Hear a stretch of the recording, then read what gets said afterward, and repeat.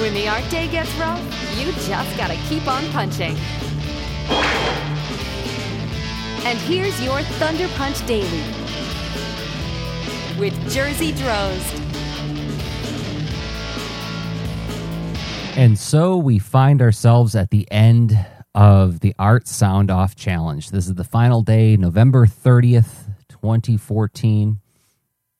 And if you just tripped upon this podcast and are wondering what the Art SoundOff Challenge is, the very quick version is my buddy Rob Stenzinger and I challenged each other to record a journal audio microcast every day for the month of November 2014.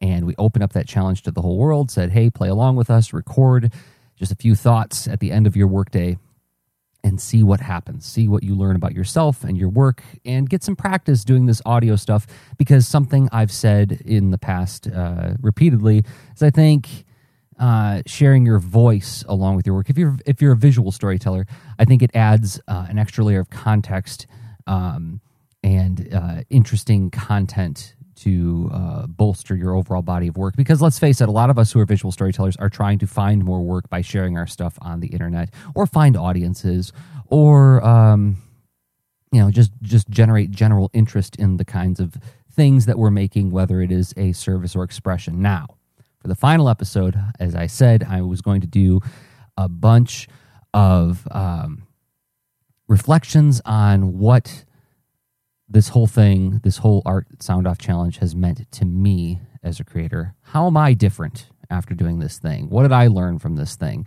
And one of the ways I set up my investigation of my own reflections is it's an activity that I use in my classrooms at the end of a lot of my courses. Is I sit down with the students and I say to them, I'm going to go teach another comics class. These kids are very nervous about making comics, so what advice would you give to them in taking on comics for the first time? And it's a way to concretize the learning experience for the kids. It's a way to pass on ownership of the learning experience to them, because then they're teaching me by using what they learned in the class. Sometimes it's just repeating something that I said. Sometimes it's an observation that they made completely independently of, they made it on their own through their own investigation of the work. In any case, I find it's a very effective and powerful way to get the kids thinking really hard about what they actually did in there, in the guise of helping somebody else, which, as I've discovered through this project, is kind of one of my sort of default positions to take, is trying to help other people, which leads me to discovering some potential blind spots in my thinking. So I did learn quite a bit, but I'm left with a lot of questions of my own that I got to spend some time unboxing, and I know I'm going to spend time unboxing this with Rob Stenzinger on the Lean Into Artcast, which airs this coming Thursday, first Thursday in December of 2014, which you will be able to listen to at leanintoart.com. So I've got a huge list of observations here, and I don't even know if I'm going to be able to get through them all. I'll try to get through them all. Before I get into what my advice, like what would I tell somebody starting a journal microcast, I want to start with some of my own personal observations and provide a little bit of context up front. Is that something I've been, I don't want to say wrestling with, but exploring over the past year, 2 years now, and I know Rob's been along for the ride with me on this, is expressing myself, expressing vulnerability, allowing myself to be vulnerable or more human by expressing more of my emotions, basically using my audio stuff to be more expressive than completely service-driven. And I should say, well, I'll get to that in a second. Why do this? What's the motivation behind it? Well, the explicit motivation for me was an effort to allow myself to be more human in public and less of a quote unquote brand. You hear a lot of people talk about that. It's like, oh, you gotta maintain your brand and you gotta have this kind of messaging and everything. Well, we're human beings after all, and one of the cool things about the internet is it has allowed global communication between human beings. And I think one of the ways we can elicit more empathy and compassion is to allow ourselves to be a little bit more vulnerable every once in a while, within limits, of course, right? Because there's lots of creepazoids out there, and you don't want to leave yourself open to attack from just anybody. But I think part of this comes out of, something I've been very vociferous about in the past, this whole reaction to the guru type that we encounter from time to time, right? The people who do have a very clear, polished brand, and I am here to answer all your questions, and I am here to help you maximize yourself to make you be the best person you can be. If I did it, you can do it, that kind of thing. That kind of very easy to grok kind of messaging that ultimately always leaves me very suspicious because oftentimes it's a lot of kind of hand-holding, not requiring you to do any kind of critical thinking of your own. Just follow my 1, 2, 3 step process kind of thing. But also another explicit motivation, this kind of comes to a hypothesis that I've been working on for a couple of years, is that I have observed that some creatives can get right out in front of their projects and express their positions, their worldviews, their emotional reactions, seemingly without any effort. Like they can fire off an opinion on something in public, and they don't seem to have any kind of compunctions about this, which is something that I, in the past, and actually this goes into another microcast, one of the Art SoundOff Challenge microcasts made by Ashley Knapp, Control-Alt-Lee on Audio Boom. I can link to it, where she was talking about this whole idea of crying in public and pointing out how it's something that I have gone on record to say that that's one of my taboos. And it has been. I mean, I'll cop to that. For many years, I've spoken out against this idea of, like, I'm really not interested in people in listening to people cry publicly. Oh, woe is me. There's and my thinking is under review on that, because as I said, I've seen people do very off the cuff kind of emotional expressions, and it doesn't bother me when they do it. But in the past, it has been something where I would think oh, shameful. No, this is the kind of conversation I got into with Ashley off mic privately. We talked a little bit about there's this social contract that when you're at the grocery store, that is not the arena to openly express problems that you're having or difficulties that you're having. There's a social contract that you are to behave a certain way in public. That is something that, again, going back to what I said about the internet being this global communication thing that allows interpersonal communication between people all across the world, does that mean that the norms have to change on that? Because it's an arena that doesn't have the clear physical boundaries that we have in real life, right? Grocery store, there's an explicit, clear, you're stepping through a door, you're in a different place now, you're amongst strangers, right? Little less clear when you're on Twitter or some other forum.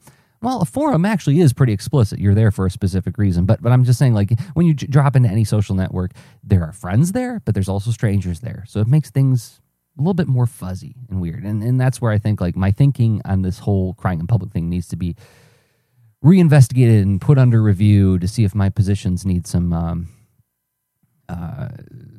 revising. So going back to what I learned from this thing, I'm operating under this hypothesis that, perhaps I need to get out front and express myself more. Now I'll point to Rob Stenzinger's final Art SoundOff microcast on his Polytechnicast.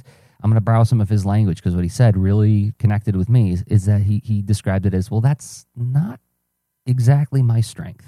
And it's not my strength to just put my expression first over the service. I keep coming back to service over expression. I've said, I think it was even in the last Thunder Punch Daily. I feel a commitment to justify anybody's time. You took time to download this thing. You're taking time to listen to it. I got to do something to make that time well spent. And the question is expressing myself, is expressing my emotions or my position on something, is that a justification of your time? Let's throw out another hypothesis, or rather, what I consider to be a mistaken assumption that I hear other people say, and now I got to turn that question on myself. I'll hear people say like, "Well, nobody wants to just listen to me talk about something," and I say, "But they do, right?" I mean, like when I was listening to everybody else's Art SoundOff challenges, and sometimes people were just talking about what they did that day.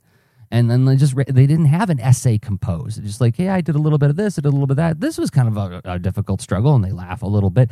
And I find it charming, and I find like I'm getting to listen in on somebody whose work I appreciate or whose thoughts I appreciate. I get to listen to them just kind of like react to their day, right? That's interesting.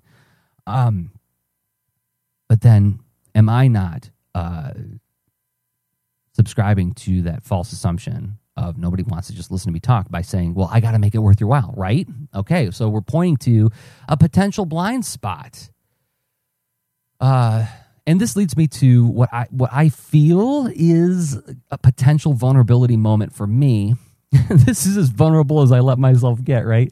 Is that I think that I've landed on a blind spot by doing this whole Journal Microcast every day for the month of November. Is that because I'm always trying to find, like, what's the point? What's the essay? What's the big idea so that I'm communicating something that is potentially of service to somebody? I'm reminded of sort of a default position I take is that I try to stand behind projects rather than step out in front of projects. Going back to my thing I said earlier is that I've noticed that certain creators can get right out in front and let their personality be the center of focus for a little bit. Where in conjunction with the work that they're making, right? It doesn't cloud the work that they're making, but it's just as loud, right? Whereas I try to subdue my personality behind the service of the project itself. So, for instance, an anecdote I know I've told before is Anne, my wife, once very, lovingly but facetiously said to me one morning when I was getting ready to do the Comics Are Great show, said, "Oh, you have to do the Jersey show?" And then she sings this little song like, "The Jersey Show, we gotta go do the Jersey Show." And I would get really mad. I'd be like, "No, it's not. Don't even joke about that. It's not the Jersey Show. It's about promoting comics. It's not about me. It's not about promoting me. It's not about making a big fuss out of how awesome I am as a cartoonist. It's about promoting this wonderful art form that I love with all my heart. And it's about promoting the people who make things that get me excited about comics, right? I'm just there to facilitate. I'm not there to bask in any kinds of awards or accolades for that." And I think about, okay, well, where does that come from? Where does this weird default position stem from? And I tried to think about that a little bit. Why do I do that?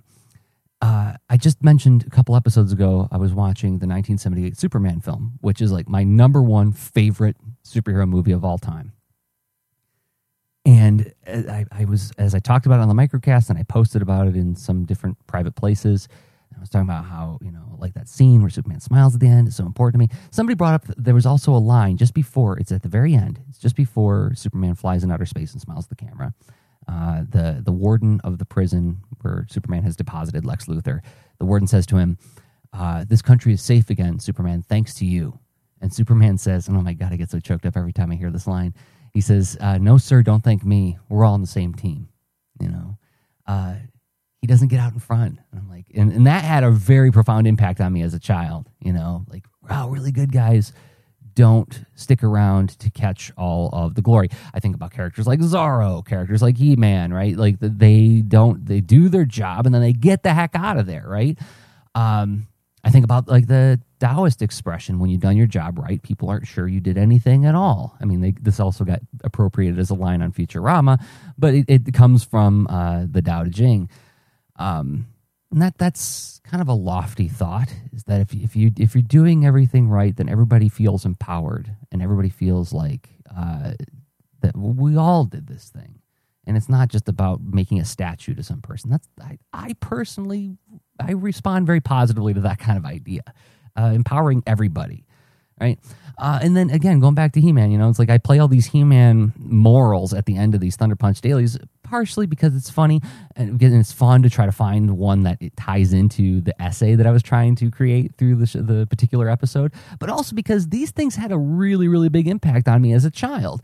is like, there's one that He-Man does where he says, what makes a good leader is intelligence, compassion, and an unselfish desire to do good. Again, hitting me right in the forehead. So all this stuff is like shaping me as a child, shaping me into the kind of person I grew up into. Then also there's another layer to this. It's like I've been teaching comics classes for 7+ years now.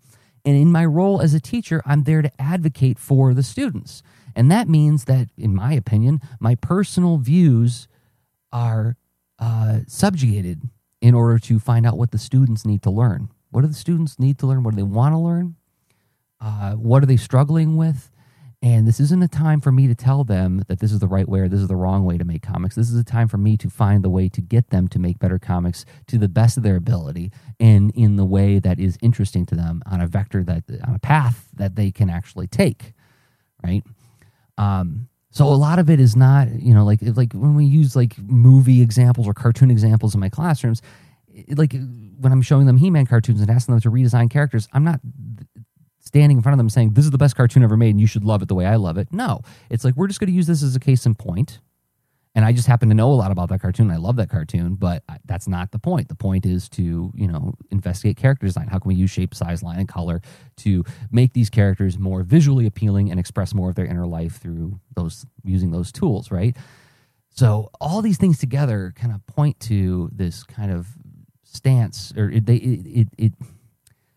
it gives some kind of background motivation to this stance I have of operating out of a sense of service over a sense of expression. But all these things I pointed at could be, the question arises, is this dogma? Am I adhering to some kind of dogmatic principle, some kind of recipe? I just railed against recipes a little while ago. 1, 2, 3 steps. I don't like that. Am I doing that by adhering to these? Is this something where I'm responding to some kind of programming that may be comfortable and may work for me, but maybe it needs to be, being a human being means that we're dynamic and ever changing. Maybe I need to reinvestigate that, right? So, if I'm relying on dogma, let's put that on the table as a possibility.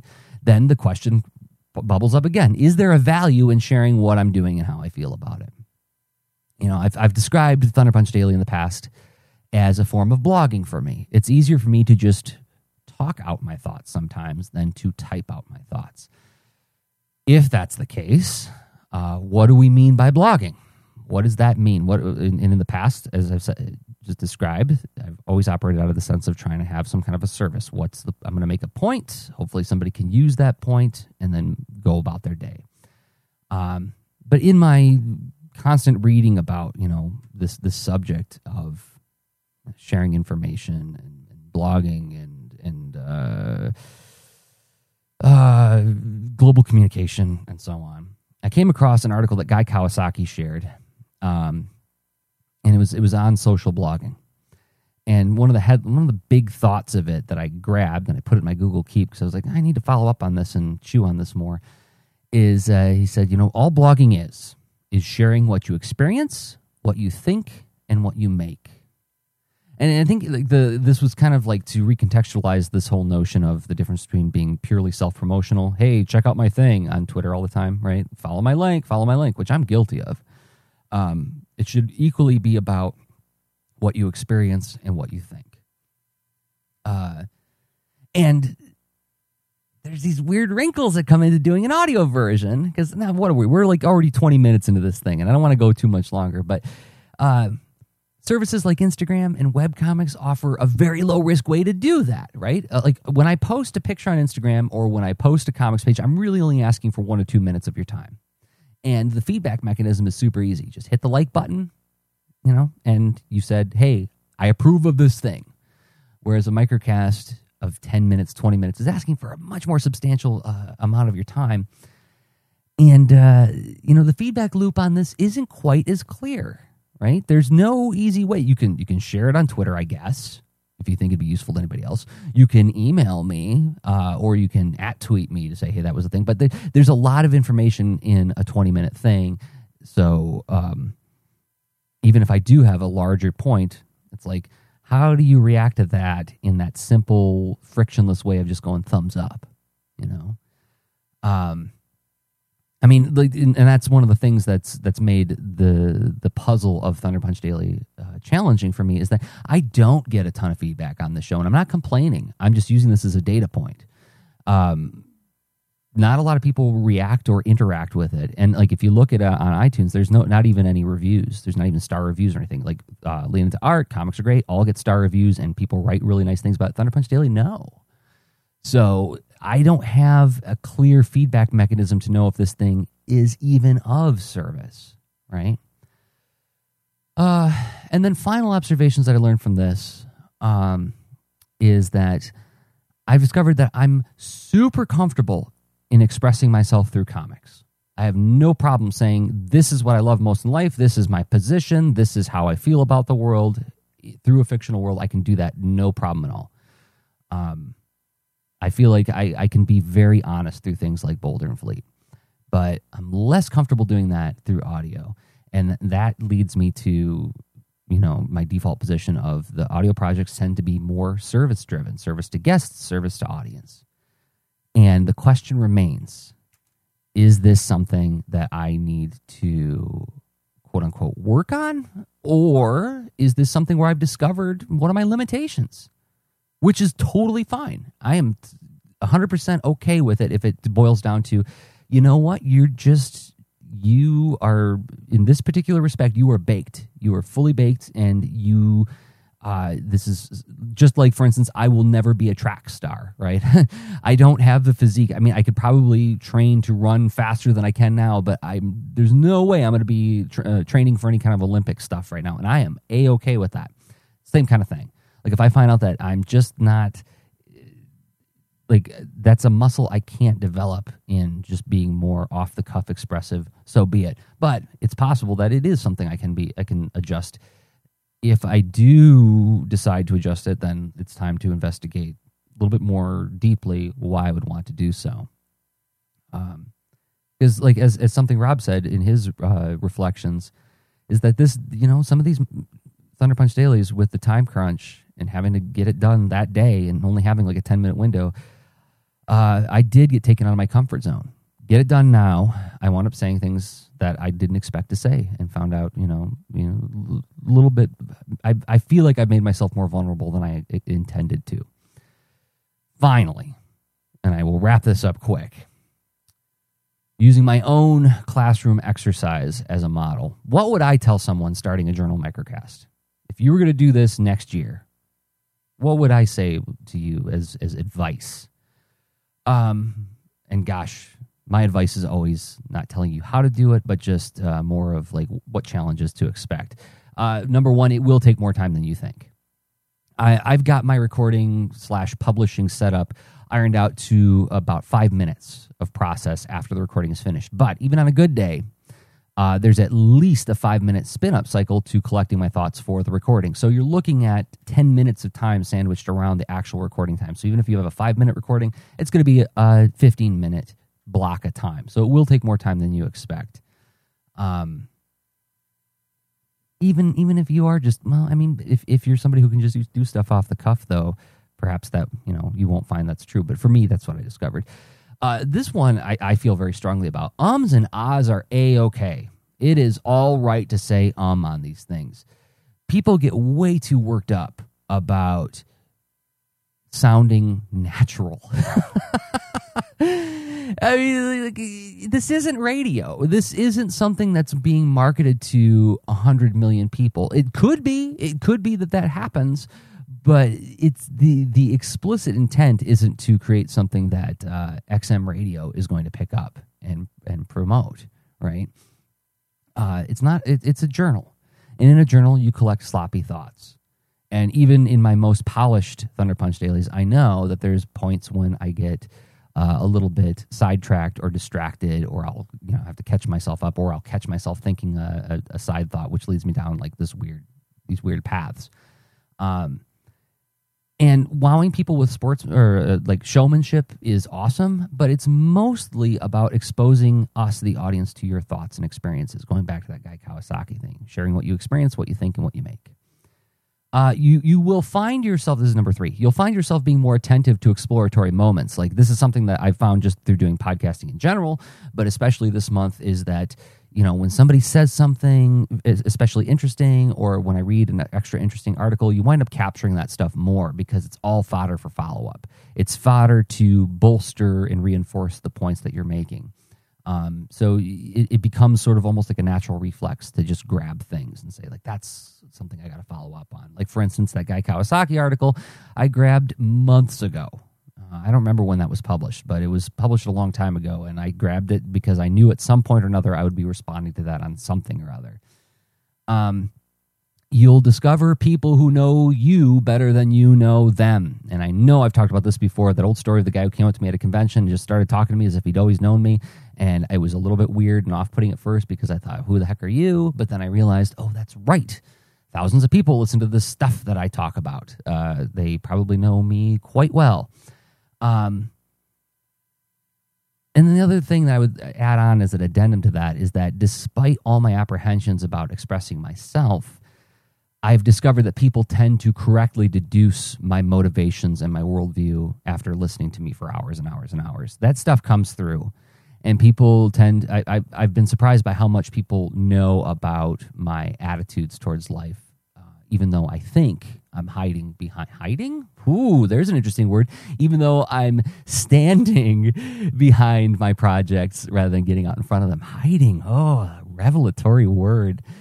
Then the last one is that you will find yourself more at ease with speaking publicly and in mixed company. I still get nervous when getting up in front of an audience, as anybody does.